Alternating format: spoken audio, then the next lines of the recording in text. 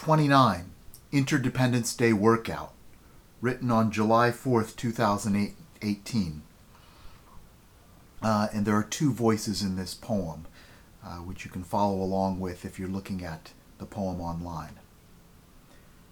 Ain't nobody praying for me, Kendrick Lamar. 70 years old, Vietnamese woman, now American, wears her puffy down jacket, clutches her purse, steps on the Stairmaster next to me, 5'3", climbing.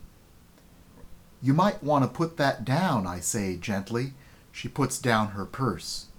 That's a hard machine. She nods.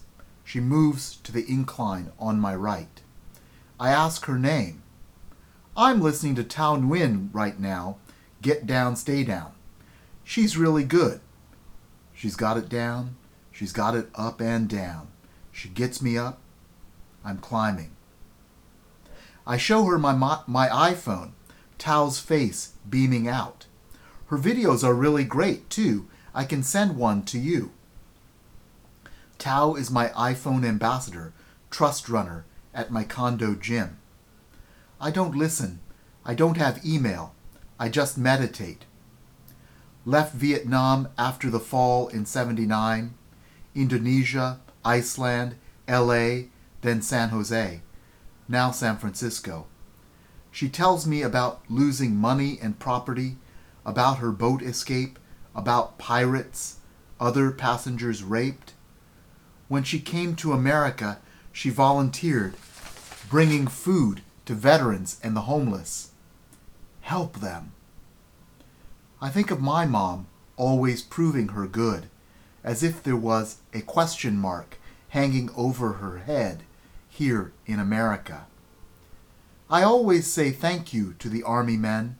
They protect the country. I worked at the VA.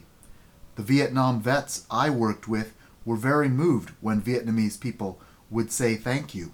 They have such terrible memories of the war. Now they're just trying to find peace. Do you still think too much about those days? Now I just go to the temple. I don't ask for myself, my family. I pray for the whole world, for everyone. She prays for the world, for America too. She's grateful for her years here, grateful for Buddha. Buddha just wants you to practice mindfulness, compassion, relationship. Buddha just wants whole world have peace, not just follow him, not just depend on him. Hakuin said, "It is like a man who is seeking fish. He must first of all look in the water. Fish are a product of the water. Outside the water there are no fish. Just so, you who wish to seek Buddha must first of all look into your own mind. Buddha is a product of the mind. Outside of the mind, there is no Buddha. The mind is a product of relationship. Outside of relationship, there is no Buddha.